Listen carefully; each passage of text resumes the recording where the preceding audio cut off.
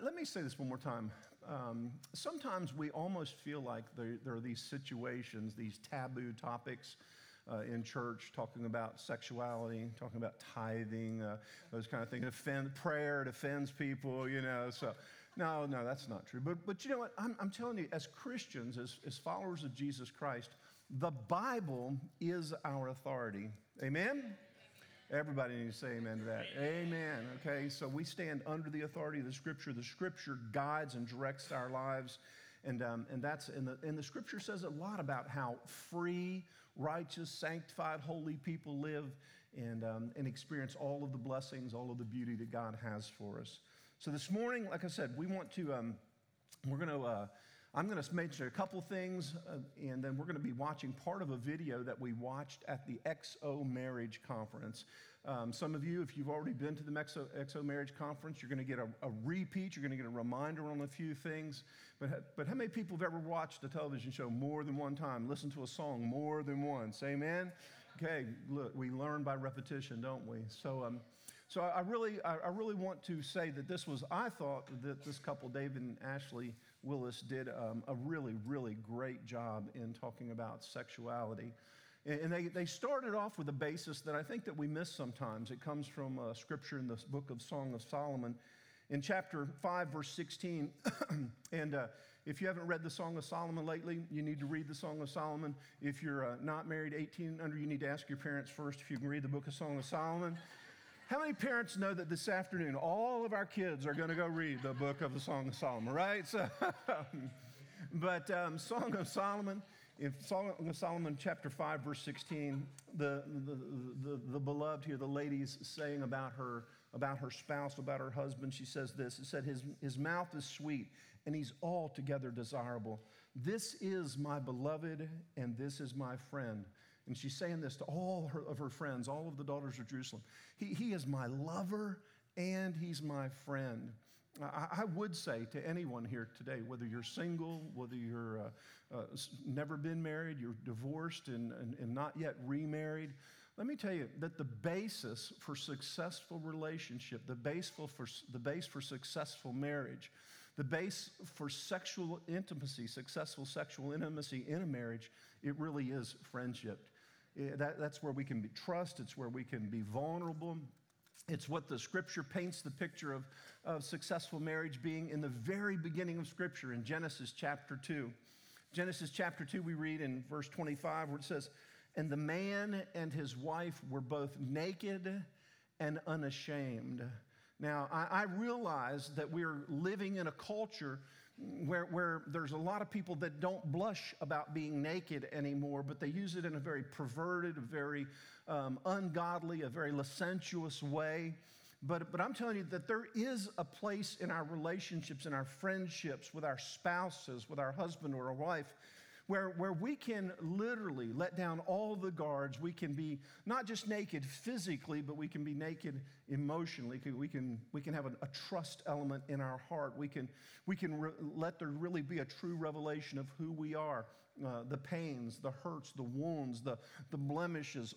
But the spouse will still see beauty. There will still be acceptance and beauty, and that is the foundation for a successful relationship. So in the Scripture, there's a portrait of a healthy foundation for marriage that's filled with the kind of relationship we're talking about. And we see a beautiful picture of this in 1 Corinthians chapter 7. 1 Corinthians chapter 7 says this. It says, "Now concerning the matter about which you wrote, it is good for a man not to have sexual relations with a woman." The letter that Paul had received was about immorality taking place in the church and taking place, in all kinds of different ways.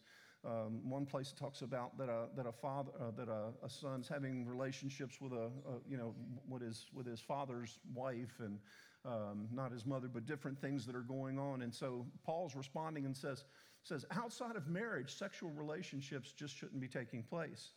He says, "But because of the temptation to sexual immorality, each man should have his own wife and each woman her own husband. The husband should give to his wife her conjugal rights, and likewise the wife to her husband. And I've underlined these scriptures, and Yvette, I'd ask you to do the same. So it says, for the wife does not have authority over her body, but the husband does. Likewise, the husband does not have authority over his own body, but the wife does. Do not deprive one another. Do not deprive one another. Amen? This is what God has given us to help build us, to help build our relationship, to help grow us into the people that He wants us to be. Do not deprive each other, except perhaps by agreement for a limited time, that you may devote yourselves to prayer, and then come back together again, so that Satan may not tempt you because of a lack of control. You know what God's saying here? He says, I want every person, every married man, every married woman to have a beautiful, intimate relationship with their spouse. I want them to experience it. I want them to be fulfilled in that relationship. And I sincerely believe that's what God wants for each and every one of us. Amen? Amen. So we've laid a little bit of a foundation here. We're going to jump into the video with David and Ashley Willis. So let's just give them a hand as we jump in here this morning. We ready to go? So.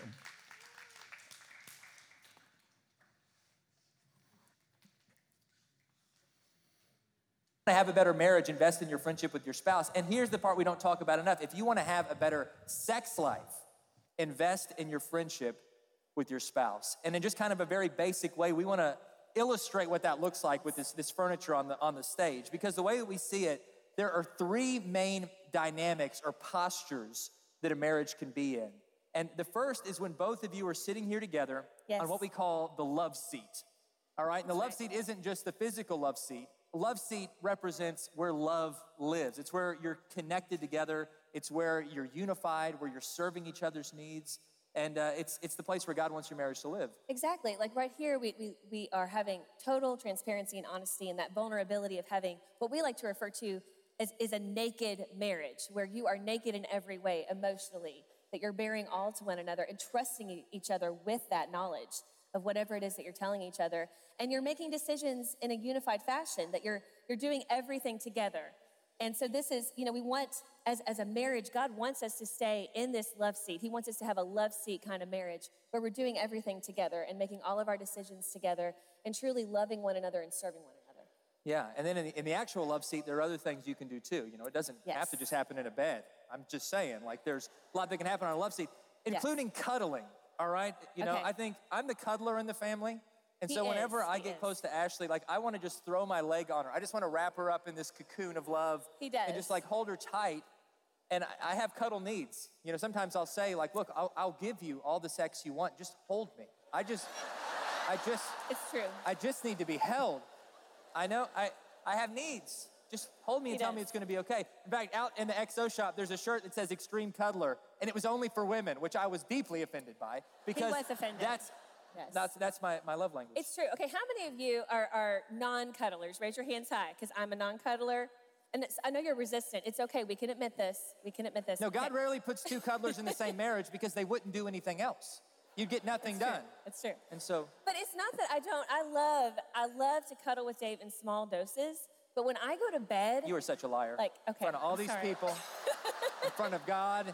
And all these simulcasts, you need to repent right now. Honesty is a big part of this. No, you do. I will meet those cuddle needs, right? I will try to meet his cuddle needs.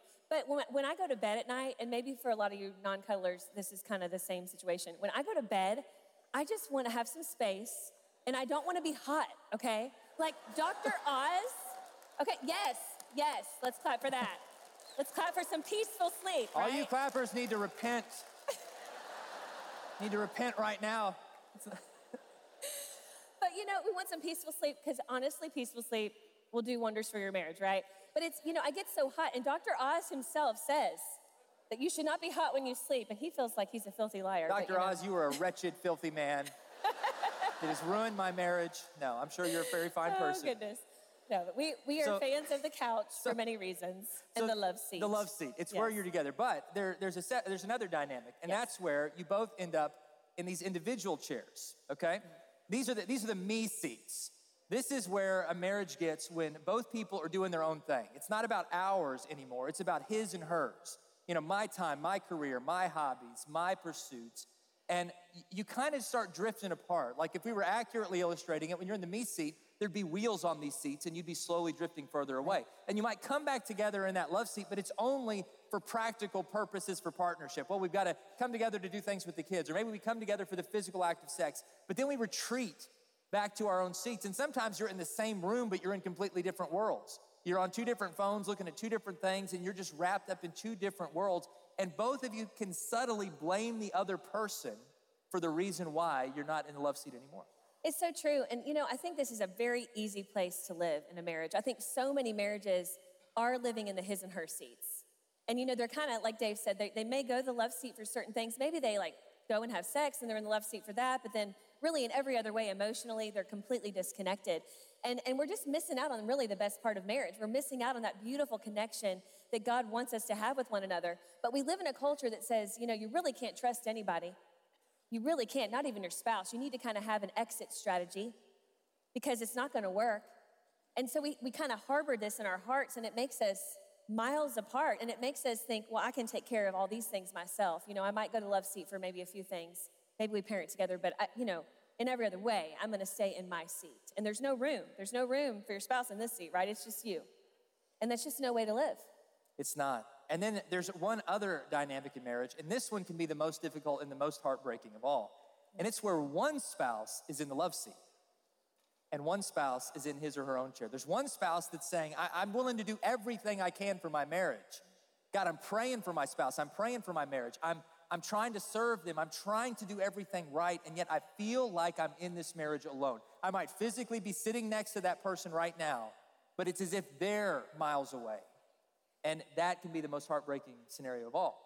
It is, because you might be sitting here right now and you're wondering, well, where are we? Are we in the love seat? Are we in the his and her seats?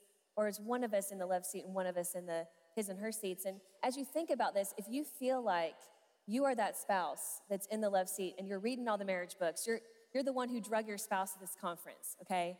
I just want to tell you, and there are some of you in this room, I know that that's maybe where you are, but there is hope for you. And we're going to kind of unpack this more in our talk today, but there is hope for you. And I'm so glad that you're here. And this is one step in the right direction. This is one step getting closer to that love seat together. And so how do you get back to this place in a way that helps your sex life, obviously, but enhances the intimacy in every part of your life? Because intimacy isn't just physical. It isn't just sexual. It connects on all levels. And the Bible gives us a roadmap for this. And so there are a few things specifically we're called to do. The first one, if you want to have an absolute passionate, intimate connection with your spouse, if you want the naked marriage that we've been talking about, I think the very first thing you have to commit to is total and complete honesty. Honesty, transparency, that's a picture of nakedness. And you have to get naked emotionally. You have to get naked emotionally before you can really get fully naked physically the way God intended. Or else sex is just going to be an act. It's just going to be mechanical when God wants you to connect on such a deeper level. And so the book of Proverbs describes this as a sign of true friendships. Proverbs says it this way: an honest answer is a sign of true friendship. And so what we've learned, just through God's roadmap in the Bible for what intimacy really means is that the depth of your honesty with each other will ultimately determine the depth of your intimacy with each other. Those two things are inextricably interconnected. You can't have secrets and intimacy at the same time in a marriage. Exactly. And sometimes there's things in your life that maybe happened to you before you entered the marriage that you haven't really shared with your spouse. And sometimes it's things that you did on purpose, and sometimes it's things that happened to you that it was no fault of your own. And maybe you've hid those things from your spouse because you're embarrassed. And so we want to share some stats with you as to what that looks like.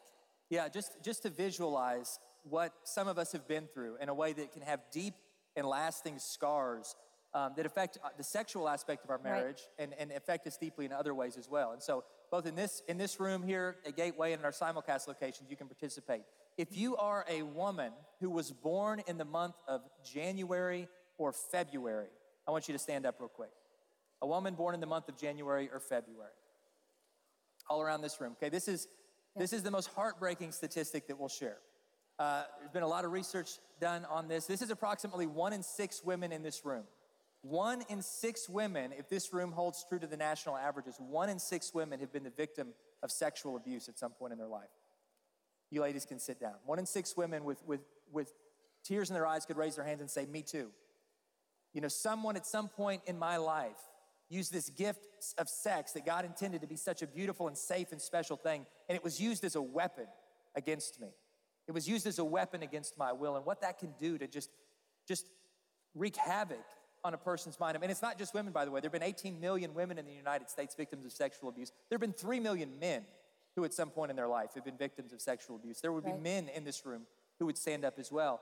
And those scars can be deep and long-lasting, but what we found is so often people try to deal with those scars on their own and sometimes don't even talk to their spouse about that, the pain that they're still dealing with over that. It's so true. I mean, if you feel like maybe there's a wall built up between you and your spouse, you know, usually there is some kind of underlying issue going on. And so if you're listening to us today and you're like, you know, I never shared that I was sexually abused with my spouse, I just encourage you to go home and really share that with your spouse. And if you're the spouse listening, hearing your spouse confess this to you, to say, this is part of my past, listen intently, and then help your spouse find the counseling and the help that they need to find that healing. Because those wounds, you know, they're wounds that don't heal on their own. I mean, you have to have counseling and help with this, and have to realize that it was of no fault of your own. And that your spouse, you know, just because someone abused you in the past, your spouse isn't going to abuse you and you can trust them. But this is a process, and this is something that we can bring into the marriage that can really, really hurt our sex life. And we need to be willing to get counseling, to do whatever we need to do. But anything in your marriage that you feel like, I'm gonna deal with this on my own. Right. This is part of my past, I'm gonna deal with this on my own. The moment you start thinking like that, you know where you end up? You end up in the me chair. Even though you're doing it to protect your spouse. You're saying, I don't want to burden him. I don't want to burden her with that. But what happens is you're drifting apart. You're creating walls. You're sitting down in the me chair instead of meeting together in the love seat, that safe place of connection, and saying, let's work through this together. All right, share a few more of these stats. Okay, if you're a man born in January, February, March, April, May, June, July, stand up. And August. And August. Get on up. Yeah. All right. This is the most devastating, disappointing stat that we'll share. Yeah.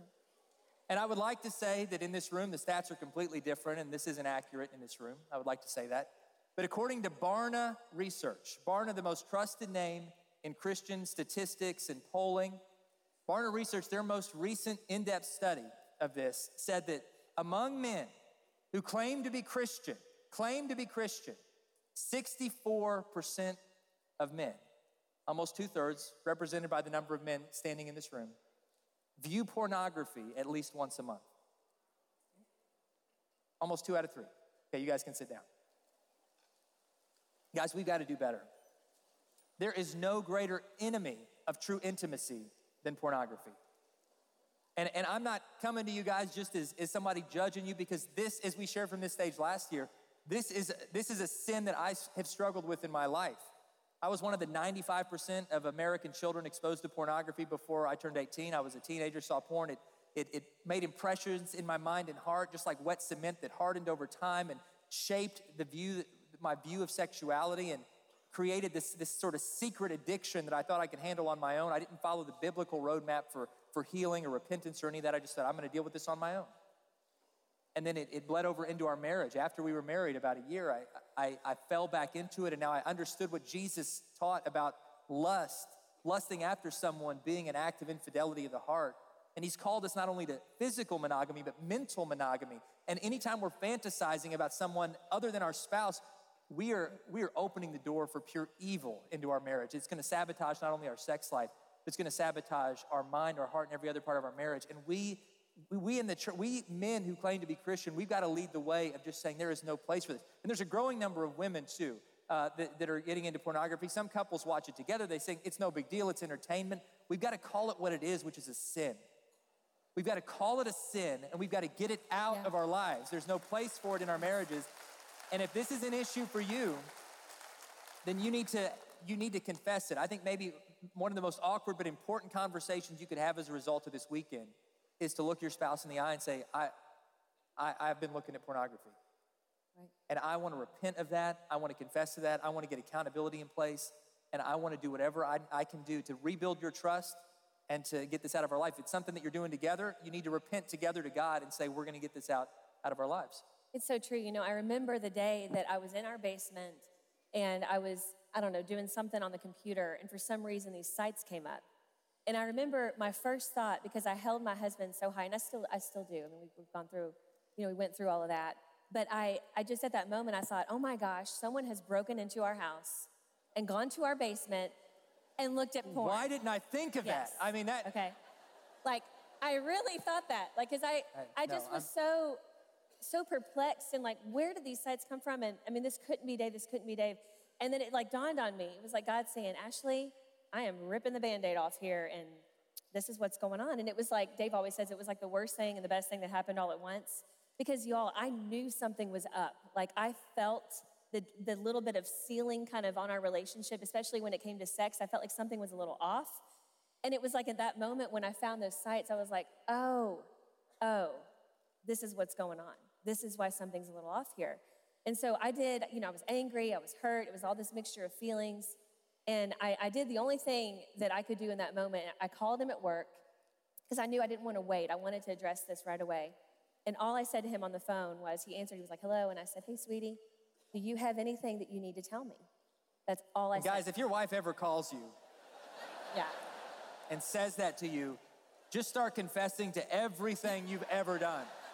Like when I was in 3rd grade, I stole this candy, and just all of it. Just get it all out. Trust me. But let me tell you, he immediately, I mean, it's funny how these things work. He immediately was like, you saw what I saw on the computer. And he said, Ashley, I wish I had had the guts to tell you I was dealing with this, but I'm so glad you found it, and I'm so sorry. I'm so sorry.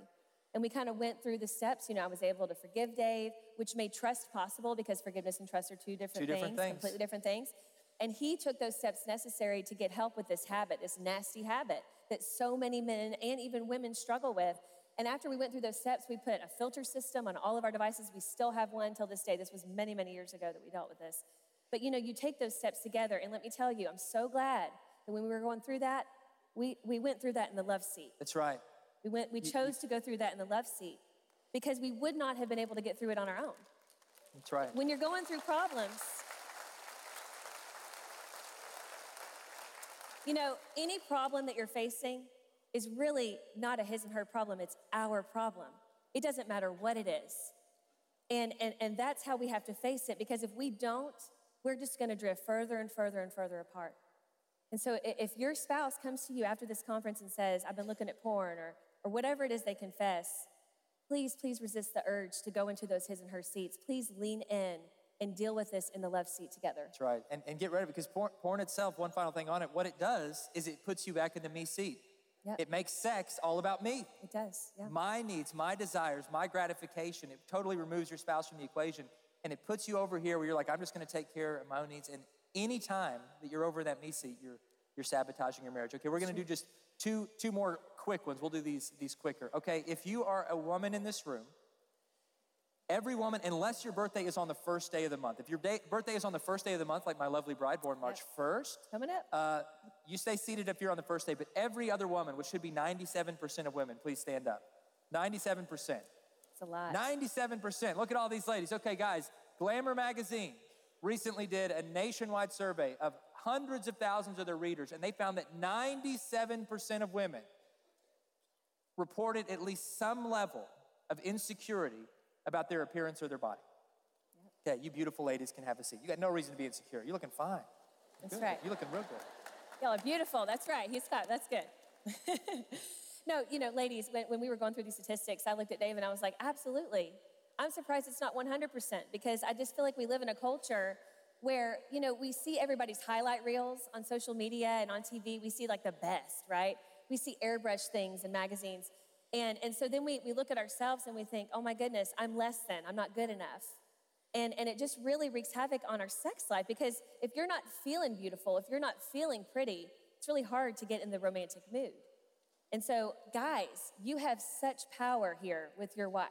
Yes. In some ways that you can really help her out in this is just calling out her beauty, not only physically, but all the other things, her heart, what's beautiful inside and out, and tell her that you are fascinated by her. that you are so glad that you married her and that she's not your old lady or your ball and chain. Like, I hate those comments. You're never having sex again. You're not. If You're you like start not doing it, okay? talking to her that way. It is so bad, okay? And like things like, guys, if you struggle with seeing the pretty woman running past you in the neighborhood, that's gonna kill your wife's heart. That breaks her heart every time you do that. So watch where your eyes go.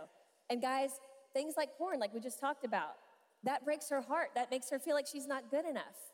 That makes her feel like she's not attractive enough. And so really, really build her up in that way.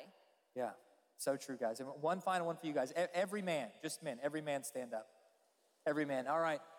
Now, these are the guys that, for all of these, there's a bunch we haven't talked about. Things that can really affect your sex life. Exhaustion, depression, anxiety, financial stress. Things that all of us deal with. But this represents the approximate percentage of men in this room who, despite all of that baggage and all of that exhaustion, are still really hoping to have sex tonight, right? So you guys can sit down. And women too, yeah. You can sit down. They're like, woohoo, yeah. Woo! 100%. Woo!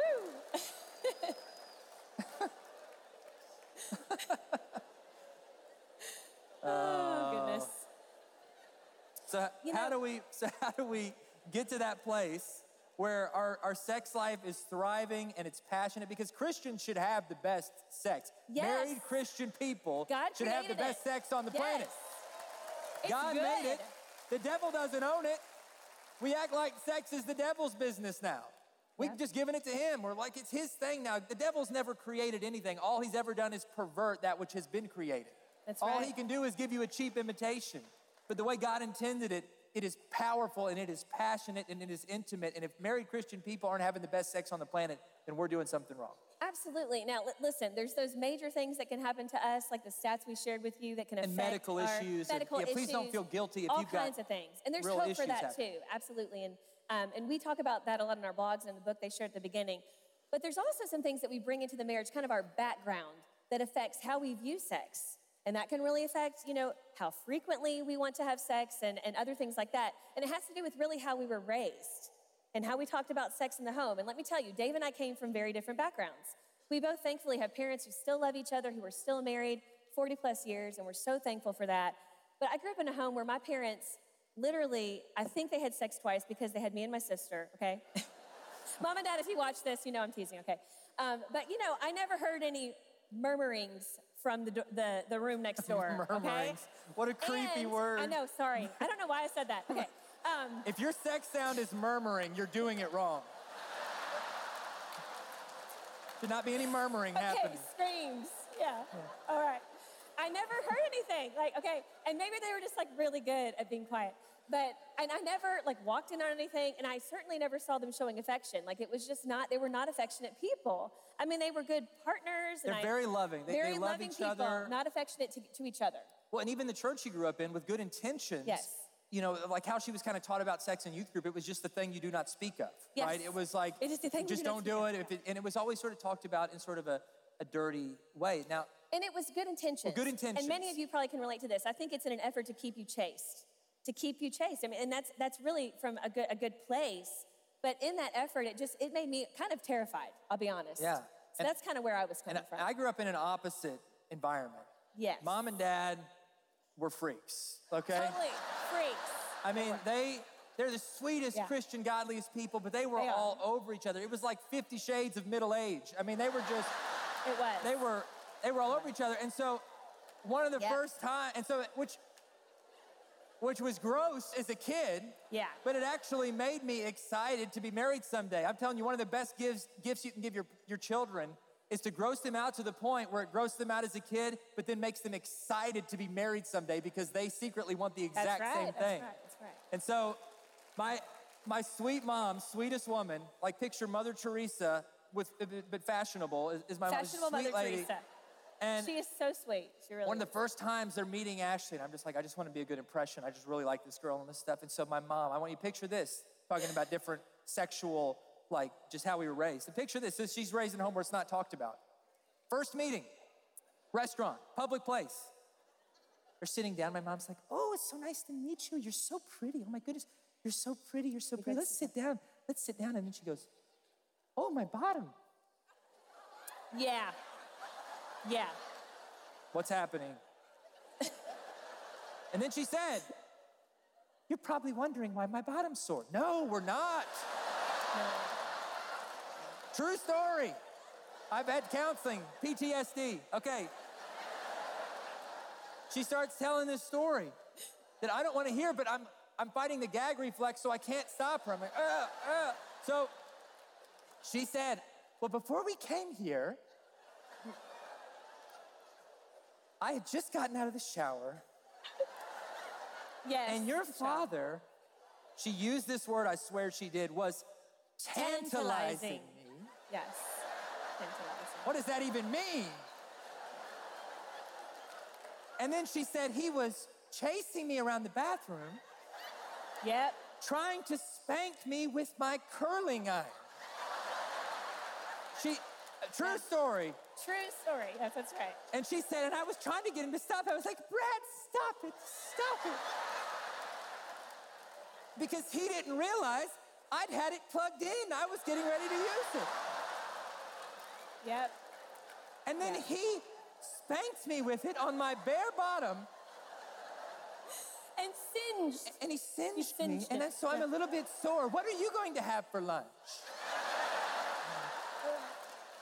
So, that's my life. Mom and Dad, I love you guys. I They're love you, I awesome. love you, I love They're you. awesome. I want to be man. like you when I grow up. Hashtag curling iron, you know? That's right.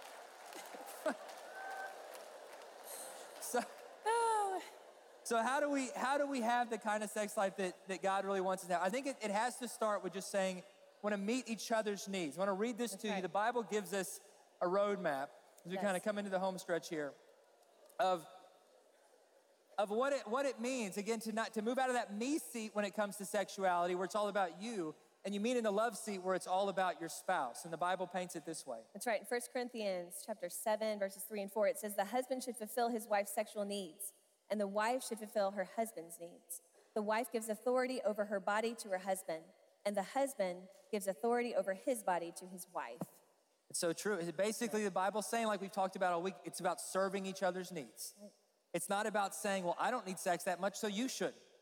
But it's about saying, how can I serve your need? Because you're the only legitimate source on the planet where your spouse can get that need met. If your spouse is hungry, you don't have to be the one to cook them a meal. There are other places they can go for a meal. But when it comes to sex, you're the only place. They can't outsource that anywhere else. You're the only place where that need can be met. And so if you want to really have a sex life and a marriage that's meeting in the love seat, I think that it comes down to this kind of one final nugget of what that looks like. One thing that you can do as husbands, one thing you can do as wives. That's right. The strongest marriages have a husband who continuously pursues his wife and a wife who continuously affirms her husband. And this is something where I think we're really good at doing this when we're dating and maybe when we're engaged and maybe in that first year of marriage, but then it kind of fizzles out the longer that we're married and we start losing that spark. But right here, it's biblical. You're supposed to maintain that spark, right? You're supposed to stoke the fire, keep it burning. Yeah. So guys, your wife wants to feel absolutely captivated. She wants Right. to know that you find her captivating. And ladies, your husband wants to know that you find him capable. Yes. That you think he is the man. I mean, I'm telling you that the strongest marriages, couples that have the greatest sex life, have a man who continuously pursues his wife and romances his wife and adores his wife, builds her up, and a wife who continuously affirms her husband and shows her respect in him and her belief in him. And that's gonna help both be at their best. There's one verse we'll share kind of just for the guys about what this continuous pursuit looks like from the book of Proverbs. That's right. It says, let your wife be a fountain of blessing for you. Rejoice in the wife of your youth. She is a loving deer, a graceful doe. Let her breast satisfy you always, and may you always be captivated by her love. And it's just beautiful. You know, it's a beautiful picture of how you share that passion for one another. Right. And when we do that, when we choose to really build the friendship in our marriage and really make sex a priority in our marriage, it's gonna be strong. And we're gonna stay in that love seat. And you know, I just wanna say this real quick too. A lot of times we get asked questions about, well, what's okay when it comes to sex and marriage? And I wanna tell you, there's a lot of leeway. There's a lot of leeway. God gives us a lot of leeway there, as long as we're not involving anyone outside of the two of us. It's between a husband and a wife, but there's a beautiful, creativity that God allows us there. Curling irons, for instance. Curling irons are hot. Yeah. So, we got to be able to embrace that and really be willing to serve one another's needs, just like with pleasure, like they talked about last night, just being willing to meet that need in your spouse and just being excited to have this beautiful sex life together and looking at it as a good thing. And one final thing we will share before we wrap up is for those of you that feel like, man, I want that, I want what you're describing, but I'm in one of those marriages where I'm in the love seat, my spouse is somewhere else, what do I do? And here's the final point, and that is that you're not alone in the love seat. Because what we didn't tell you at the beginning is that the love seat is God himself. The Bible says that God is love, 1 John 4:8, and he calls us to rest in him. Jesus says, come to me, all you who are weary, and I will give you rest. So even when you feel like alone in your marriage in the love seat, it's Christ himself who is holding you. And so keep praying, keep believing, keep trusting. But even while you're praying, even while you're trying to pursue your spouse, even while you're feeling that burden of loneliness, rest in the arms of Jesus, knowing that he is with you in that, and that you're not alone, and he is going to carry you through that. And so we just... Amen. Did you guys enjoy that? Hey, how about giving the Lord a hand for Amen? Anybody scarred? Anybody prayer for healing? So. Yeah.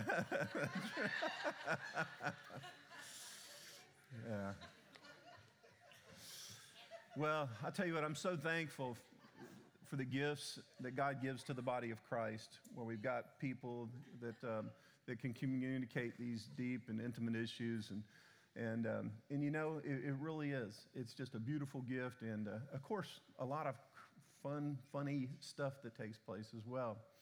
I know one thing they mentioned about, unfortunately, churches don't talk about this, and we don't talk about it enough, but we want every person, part of, I believe, God's desire and God's desire through New Covenant churches, we want every person healthy.